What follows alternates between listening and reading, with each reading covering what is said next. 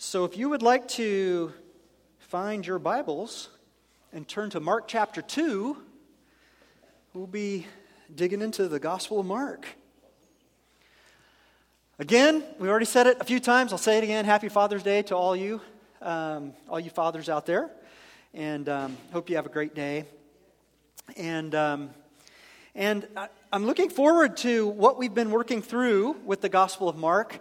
I told you 2 weeks ago now, I know it doesn't seem like it's been that long, but it was. 2 weeks ago, I said, hey, we're going to go through the Gospel of Mark, and I passed out a reading plan to you so that you could read the entire Gospel of Mark this summer by not reading a whole lot each day, but still getting through it all right? And if you haven't done that yet, and you're like, well, 2 weeks are already by, I don't think I could do it, you can. You can still catch up, all right?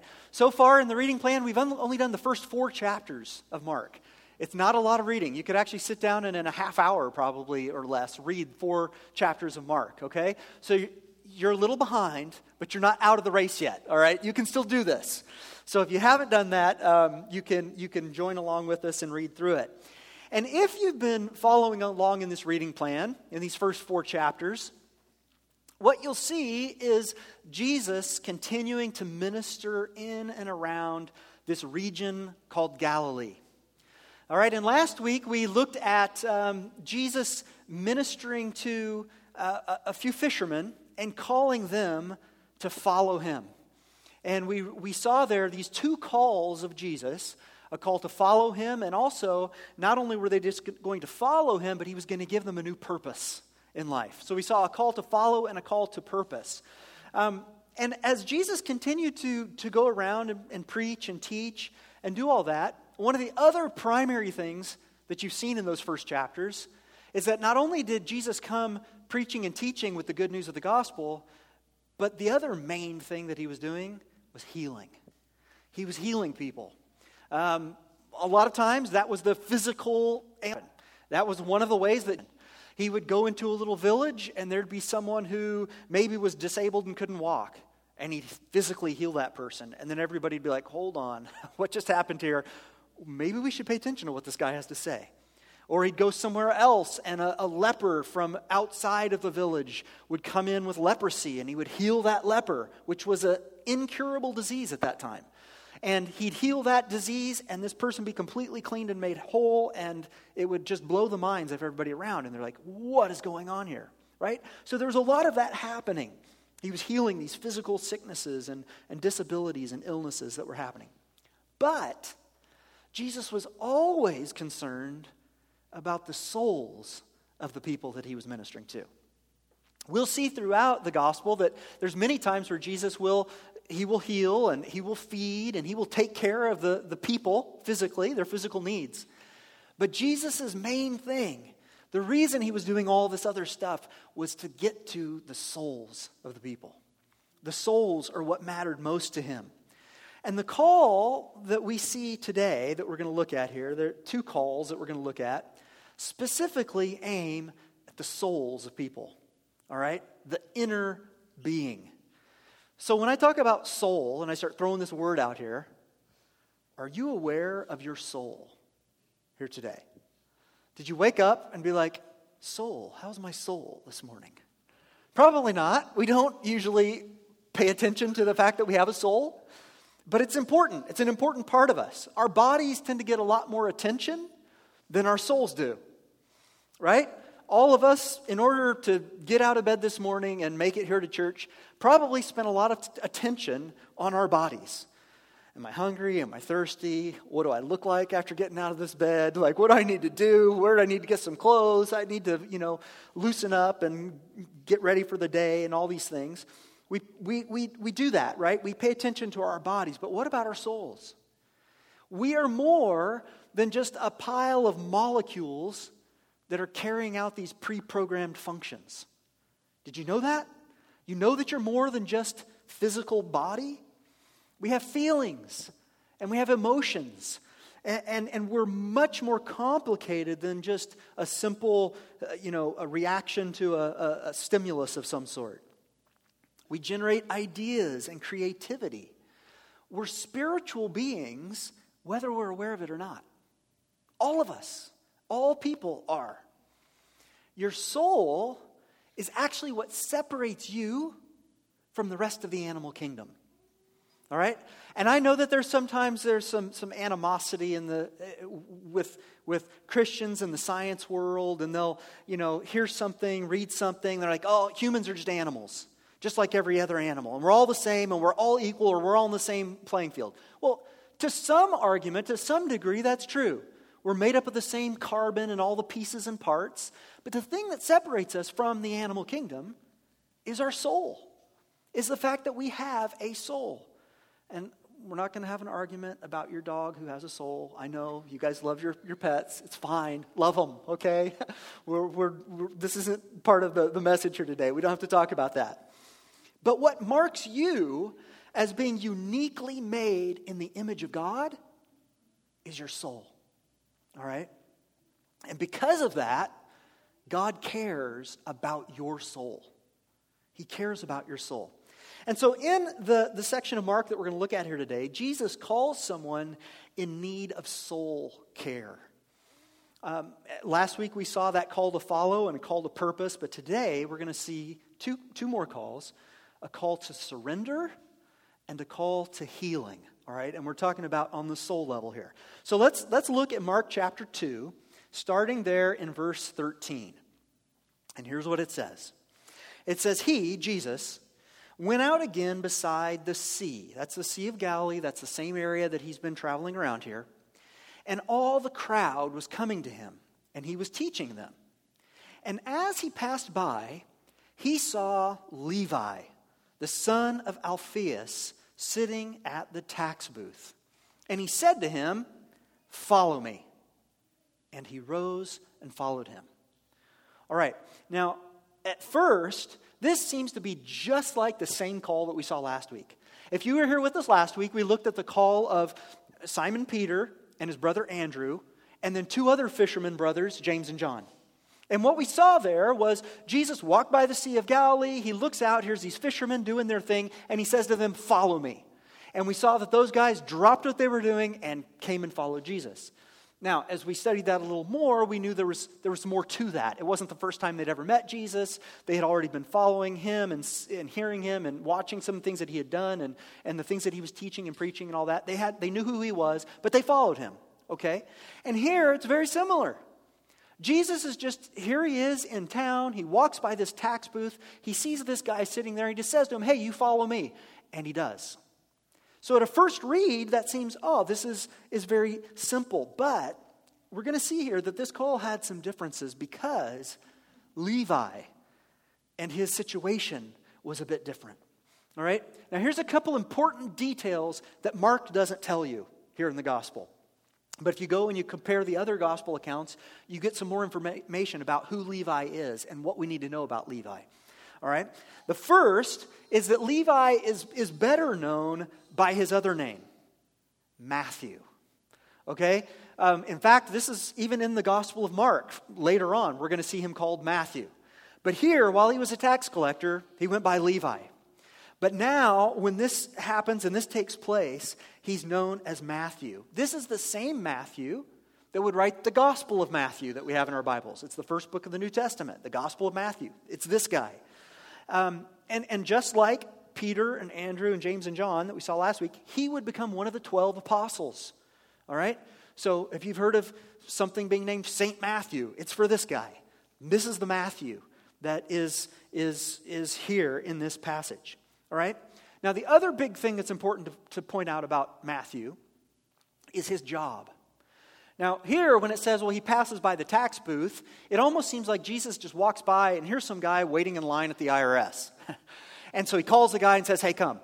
But when you go a little deeper into some of the other Gospels, what you find out is, no. He's not waiting in line at the IRS. He is the IRS. He is a tax collector. All right? And when he's sitting in the tax booth, this is a little armed window, little armed shed, guarded shed, where all of the people from the region had to come and bring all their tax money. Okay? You couldn't pay online in those days. This was like, come to the window and pay your stuff. All right? So that's who Matthew is. He is a tax collector. He was a Jew who was employed by the Roman Empire. Now, I know when I say that, for a lot of you, you're like, well, so what? He's a Jew, Roman Empire, this is all out there somewhere, old time. All right? Let me try to explain what that means, a Jew working for the Roman Empire. To bring it into like modern terms, this would be as if we had a Ukrainian that was working for the Russian government in an occupied Ukrainian town that had just been overrun and taken over by a Russian army. All right? So this is someone from this area, from this region, who is working for this other empire that had taken over the area. Okay? Well, can you imagine how the rest of those Ukrainians would feel about this Ukrainian now working for a Russian government? It wouldn't be good. That's the same thing that we had here in this region during this time. For a Jew to be working for the Romans who were occupying the land, you're working with the enemy. This is not okay. And that is exactly what these Jews that were working as tax collectors would have felt from all of the people around them. They were despised by their fellow Jews. The people of this area, the people of his town, hated Matthew. Matthew was a hated man. He was viewed as a traitor. All right? So every person that would walk by this window looking at Matthew, knowing who Matthew is, knowing what Matthew does, every person that walks by hates that guy. And they probably told him about it. They probably let him know how they felt about him. So why is it that anyone would want to take that job? Why would a Jew want to work for Rome as a tax collector? Because being a tax collector was incredibly lucrative. Good money. Really good money in this time. These men became very rich, but it was at the expense of their countrymen. And in the process, they lost all access to relationships within decent Jewish society. So for a tax collector, if you were going to choose to take that career path, you were going to be hated by everyone that you came in contact with. They were going to kick you out of the synagogues if they could. They weren't going to sell to you or trade to you. The marketplace, yeah, they'll take your money when they need it, but they don't like you. And they're not going to pretend that they don't like you. It was a bad situation for someone who would do this. Now, when Jesus called the other four that we saw last week, the fishermen, they left what they knew of, this job as fishermen. They left what they knew and started a new path. But for Matthew, there was a deeper call to surrender. When Jesus walks by the tax booth and says to Matthew, hey, come follow me, the only thing Matthew had going for him at this point was his money, his job, his security that came with that. Knowing that what Matthew had given up, I think that he believed that only money could be his savior. And so when Jesus comes and calls him to surrender, what he's calling him to is to surrender this one thing that you put all your hope in, all your trust in, all your faith in. All your eggs are in that one basket, so to speak. Right? Because that's your thing. You said, well, I don't care if my family hates me. I don't care if the neighborhood doesn't let me play on the softball team anymore. I don't care if my kids will be hated at school. I don't care if I have to live outside of town I'll have a mansion, so who cares? I don't care if, I don't get invited to family reunions anymore. I don't care if my friends can't be, normal people in society. I don't care as long as I have my money. So when Jesus calls him and says, hey, that one thing, the one thing that you've devoted your whole life to, why don't you leave that behind and come follow me? Because leaving that role, walking away from this job, it's not the kind of thing that he'd just come back in and get his job back. If he walked away from it, he was going to be done with it for good. Matthew had sacrificed everything in order to get money. But as he sat in the booth, loaded with money, his soul was empty, and he knew it. That was the thing, I believe, that caused Matthew to go and follow Jesus.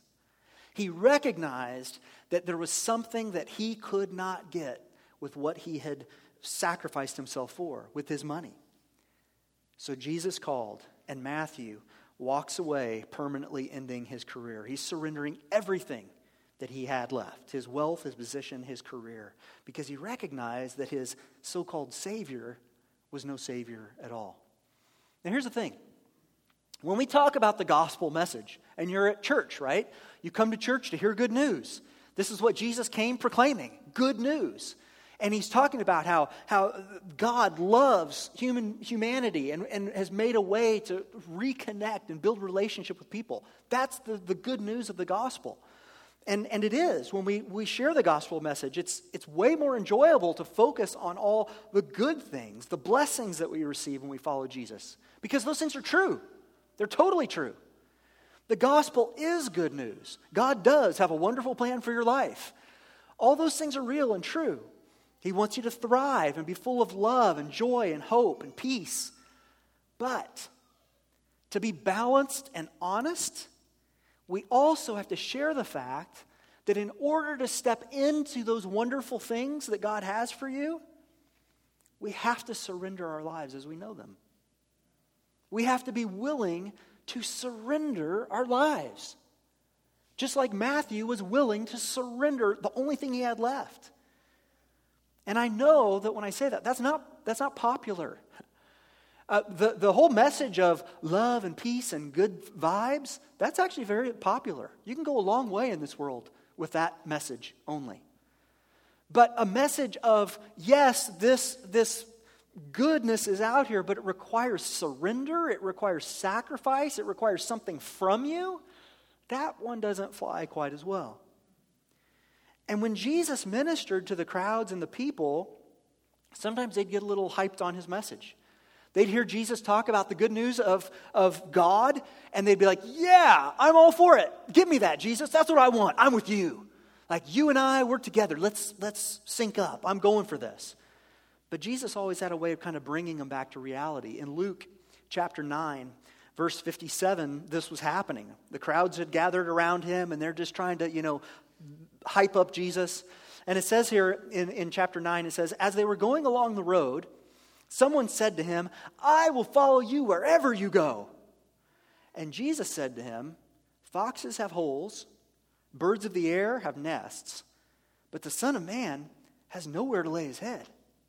What's he saying? He's like, you think you know what you're getting when you're saying you'll follow me to wherever, but it's not as cushy and good as you might think. To another he said, follow me. But he said, Lord, let me first go and bury my father. And Jesus said to him, leave the dead to bury their own dead. But as for you, go and proclaim the kingdom of God. And yet another said, I will follow you, Lord, but let me first say farewell to those at my home. And Jesus said to him, no one who puts his hand to the plow and looks back is fit for the kingdom of God. What was Jesus describing here? Isn't that one of the weird passages of the Bible? You're always like, I don't get it.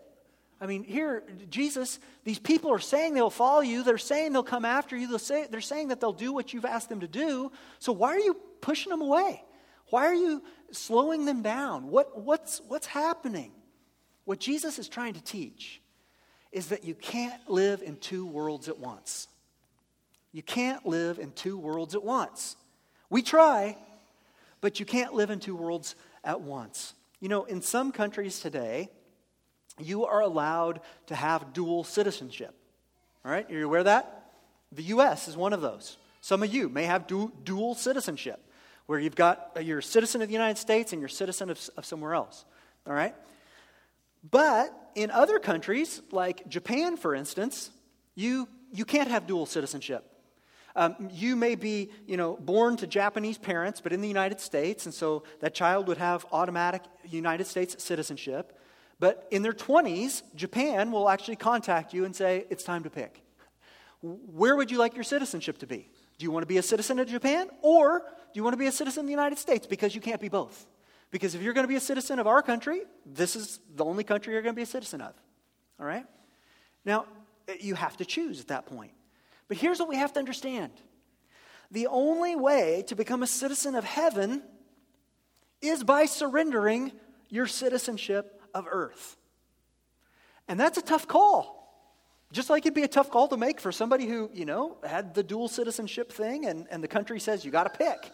It's going to be tough. And many people, when they hear this part of the gospel message, this is where they turn back, right here. They're like, well, I don't want that. I don't want to have to pick. I don't want to have to choose. I want all my options. And I know that many of us have struggled with that battle. Anybody else? You don't have to raise your hand, but have you ever tried to keep one foot in earth and one foot in heaven? It's kind of a stretch, right? It keeps stretching farther. And I'll pull something if I go much farther. So it's hard. It's hard, and it doesn't work. It's painful to try to say, well, I'm going to try to hold on to this part of the earth, but I really want these things of God too.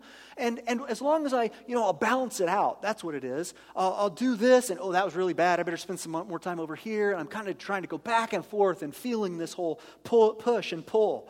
But when Jesus calls, he's calling us to surrender. He asks us to give our entire lives back to him. Later in Mark, he says it this way in Mark chapter 8, verse 34. It says, "And calling the crowd to him with his disciples, he said to them, 'If anyone would come after me, let him deny himself and take up his cross and follow me. For whoever would save his life,'" that's talking about the life here on earth, "whoever would try to save this earthly life will lose it. But whoever loses his life for my sake and the gospel's will save it. For what does it profit a man to gain the whole world and forfeit his soul?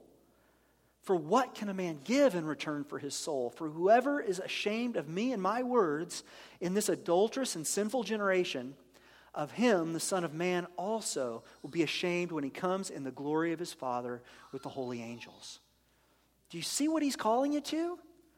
It's pretty drastic. It's pretty extreme. He says you can't have both of these worlds because these two worlds are incompatible. You want to try to mix and match, and you think you can mash them together in some way to make it work, but it doesn't work. It doesn't work because this kingdom of heaven is holy and pure and glorious. There's no sin. There's no wickedness. There's no sorrow and pain and death.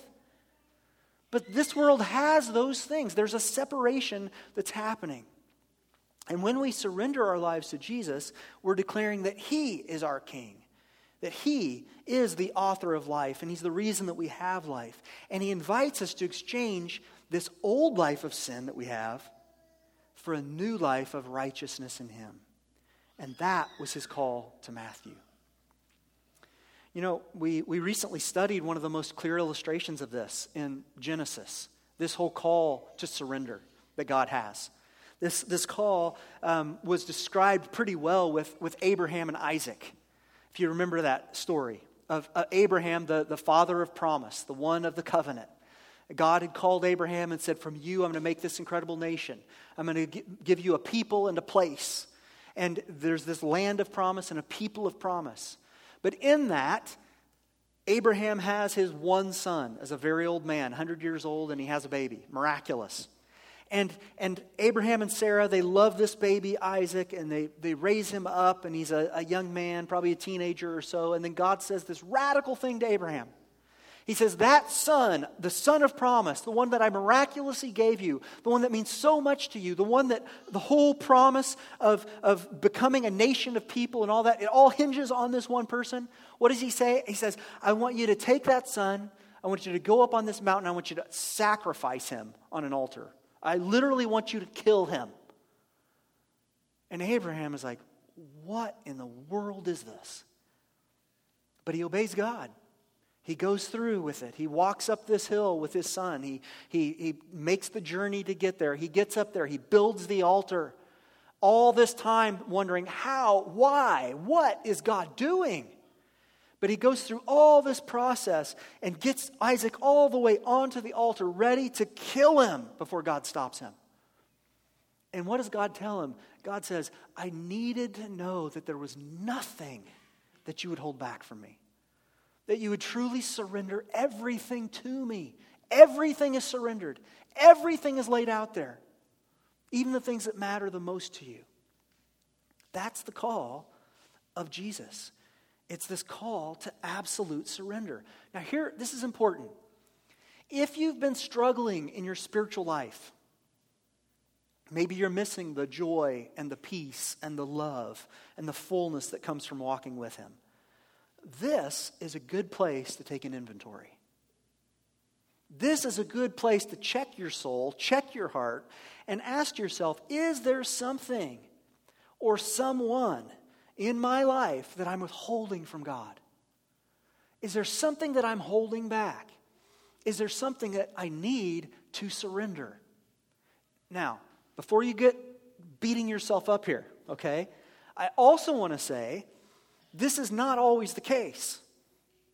All right? Just because you're in a hard place in life right now or you've been going through some really heavy things, it doesn't mean that God's trying to get you back and punish you because of those things you're holding on to.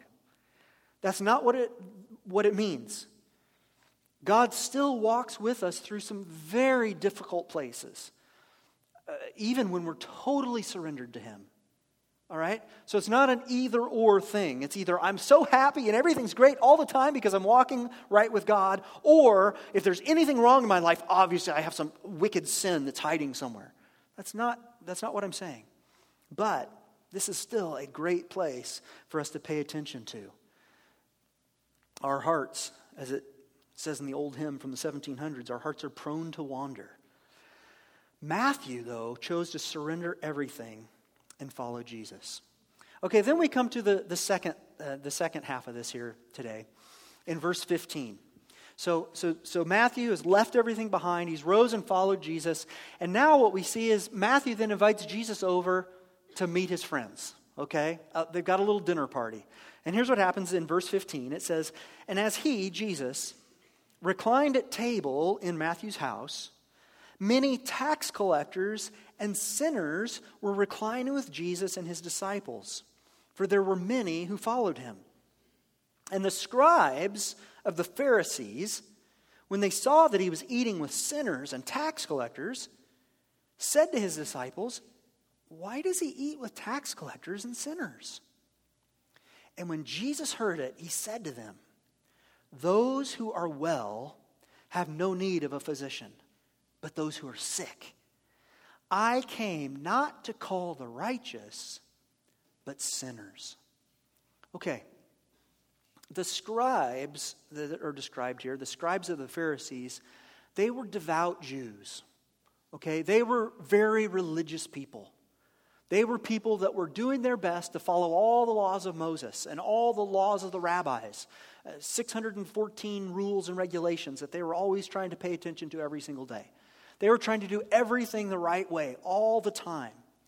And they were religious people. And just like the religious people of Jesus' day, they were like the religious people of our day. They're most comfortable with people just like themselves. Right? This is how I want to live, and I just want to be around other people that want to live this way, and this is how I'm going to do things, and I'm going to try to keep myself away from everybody else, and I'm just going to do it in that way. And this Jewish faith that's loaded with these rules and laws, for them, they believe that by keeping those laws meticulously, that they're then holy before God. And those that didn't abide by the laws would be shunned and rejected and looked down upon. So when the scribes, they see this Jesus guy show up on the scene, and he's amazing. He's teaching with authority through the scriptures. He knows the word. He's talking about repentance and getting right with God. As he's out there doing what he's doing, all these crowds are gathering around, people that they normally couldn't even talk to in synagogue. And Jesus is preaching and teaching, and then he's healing, and then he's casting out demons. It's radical. And so the religious people come around and they're like, "This is amazing. This guy's incredible. This is the new revolution of holiness. We're going to see so many people begin to follow the laws like we do." But then they're like, "Hold on, wait a minute. But why is he over here talking to all these sinners, these tax collectors? These are the prostitutes and the criminals and the tax collectors, the scum of the population that only them people can hang out with them people, you know? What's going on here? This doesn't make any sense." It would make sense that they're dumbfounded by this. And they ask, at least at this point, it's an innocent question. We'll find out soon the scribes, they're going to hate Jesus. But right now, this is early in the ministry, they're still like, what's going on here? How does this work? And they ask that question, why? Why would he do this? And Jesus gives a very insightful and honest answer. He says, look, I came not to call righteous, but sinners. I didn't come to the healthy. I came to the sick. This was a call to healing. All right, Jesus calls people to follow. He calls them and gives them a purpose. He calls them to surrender, but he also is calling us to healing. He even uses doctor-patient language to describe it here. He says, why is it that I'm hanging out with all these sinners? Because these sinners have a sin problem, and they need to be healed. When Jesus calls us, he calls us to be healed. He calls us for a transformation. A lot of times we hear about this gospel message and say, yeah, Jesus is calling me to follow him. He calls me to surrender my life to him and give him my heart. Okay, but Jesus is actually calling people to someplace. He doesn't just call you and save you and say, all right, you're saved. I'm putting you on the shelf for 80 years, and at 87, I'm going to come knocking on your door and you'll be with me in heaven forever. That's not what he does. He calls you. He saves you. Yes, your eternal salvation is taken care of, but he wants you to be healed. He wants you to be changed. He wants you to have an abundant life here on earth as well. He doesn't want to leave you right where you're at. I came not to call the righteous, but sinners. I want to see these people healed. And all of us share the same universal sin problem. The mixture of sins that we each have is as unique and diverse as humanity itself. But all of us, whether or not we know it, have a sin problem. These religious people were convinced that they had their sin issues under control. They're like, no, we're good. We're right before God because we work really hard to make this happen. Have you ever known someone that just doesn't need your help? That they're like, I got this. I got this. Does not matter. To you, it's obvious, they need some help. They need some insight. They need some direction. They need something to change. But they're just a person like, no. I got this. It's totally under control. I know you see it a little differently than I do. And you're looking in on this and you think that, you have something to offer. But, it's good. I'm fine. Isn't that a hard place? It's a sad place. What Jesus saw here with these religious people was that very thing. The religious people are like, good thing, Jesus. It's a good thing that you're here. You're joining in with what we're doing. And now that you're here, we'll just go on and do what we're doing. For Jesus, he's like, I don't really have time for all that. I'm only going to be here for 3 years. Instead, here's what I'm going to do. I'm going to go to the people that obviously have a problem, the people that recognize that they have a problem, the people that are willing to admit they have a problem. Let's work with them for a little while. Let's see some lives completely turned upside down and transformed. And then maybe these other people that don't think they have a problem will look over here and be like, maybe there is something to what's going on over here. That's what was happening in this. There was this whole issue going on. Unfortunately, the scribes weren't ready yet to accept the fact that their greatest efforts could not save themselves. And by coming to the most broken, the most obviously sinful people, Jesus was showing them the depths of his love. If we learn anything as we study the life of Jesus through the Gospels, it's that no one is out of his reach, out of the reach of his love. Nobody. The one that all of society has given up on and thought there's not a chance that this person would ever be reached, Jesus can reach even them. Remember what he said when he was on the cross, nailed on the cross, dying? What did he say? Curse these dogs that do this to me. No, that's not recorded. What Jesus says is, Father, forgive them. They don't even know what they're doing. Who's he talking about? He's talking about these guys that are willing to torture and murder an innocent person by hanging them on a cross. Do you see the heart behind Jesus here? He's like, no one is outside of my forgiveness. When Jesus calls, he's calling us to come and be healed of our sin problem. He doesn't always heal our physical issues. Christians will get sick and die just like everyone else. But He does always heal our souls if we'll come to Him in faith. Isn't that amazing?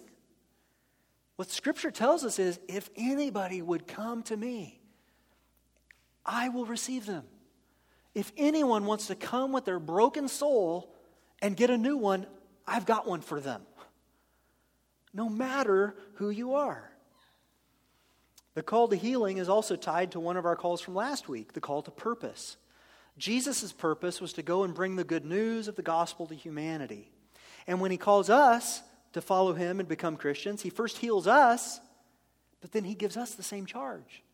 He says, I'm going to heal you, and now you go and heal. You bring that good news to others. You bring that forgiveness to others. You bring that love. You show my love and my mercy and my grace to other people. You now take this call to healing, and you let other people know that healing is available for them as well. When He calls us, that's what He does. Our purpose is to go and bring the good news of the gospel, which is a call to healing. It's especially good news to those who know that they're sick. Jesus loved the sick. He loved the sinner. Now, here's the kind of the last big thing for us to think about here this morning. Because I realize that when I come here to church on a Sunday morning, most of you are already Christians. I'm not going to say that all of you are Christians, because I don't know that to be true, but most of you in here are Christians. Most of you are like, okay, yeah, I've heard the gospel message. I know Jesus called me to follow Him. Yes, I know I'm to be healed and transformed, and I'm supposed to love the world and all those things. And yeah, that's what I do. Okay, all right, yeah. Right? All right, you've heard messages like this. But as a church, as a group of primarily Christians, we are always going to have to ask ourselves some important questions. And this is one of the big ones. And honestly, it might hurt a little when I ask you this question.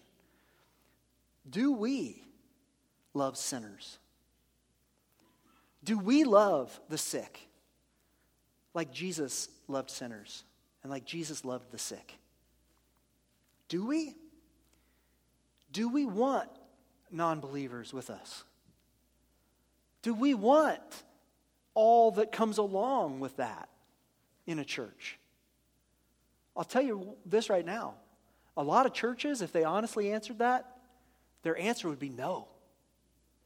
Like, it's fine, keep them out there somewhere, but don't bring them into my church. Like, this is my safe space where I have some other Christians I can hang out with. I don't want the mess that might be associated with some non-Christians coming here and messing stuff up. That's hard. That's harsh. But that's the way it is in a lot of places. But is that what we're called to? Guys, you're going to spend eternity with a bunch of other Christians, okay? In fact, they'll all be Christians at that point. But what about now? What are we actually called to? Are we willing to be uncomfortable with the lost so that they might be saved? The way that we answer those questions shapes how we do what we do as a church. And these are some of the conversations that the elder team and I are having all the time. How do we continue to build a Christian community to be healthy and strong Christians? But at the same time, balancing that out with how are we bringing non-Christians into the community of faith? How are we taking the gospel out into the world? It's good that we build each other up and we strengthen each other in this family. That is what we're supposed to do and called to do. But we're also called to equip the church to go out into the world. And what's the purpose of going out into the world? To then bring people into the church, into the family of God. They're the people that you were before you heard the gospel, before you knew the message of Christ. And those things then begin to shape our programming. It steers how we spend our money as a church, how we spend our energy and our time. It directs the language we use and the focus we choose. Sometimes when you hear me give you a message, you're like, come on, Brett, I've been reading the Bible for decades now. You don't have to tell me who Matthew is or any of these. Yeah, I do. Why? Because there should be some people who don't know a thing about the Bible sitting next to you in here. That's what we want. I'm not dumbing it down for you. I want to bring the level to everybody. This is for everybody. Okay? And if we are to be a healthy, vibrant Christian community that's devoted to Jesus Christ and His transformation of our lives, we must be people who call those who are sick to healing. Do you see it? It's an essential part of a true church. It's what makes a church a church. And I know it won't always be comfortable. It won't. It will sometimes be very messy. It won't always be easy, but it's the call of Jesus. And as long as we can see the call of Jesus and follow it, we're going to be on the right track. So here's what I want you to do this weekend. With the week ahead. I want you to set aside some time this week to truly inventory your soul. If you weren't aware of it before this morning, you now know you have a soul. And your soul matters.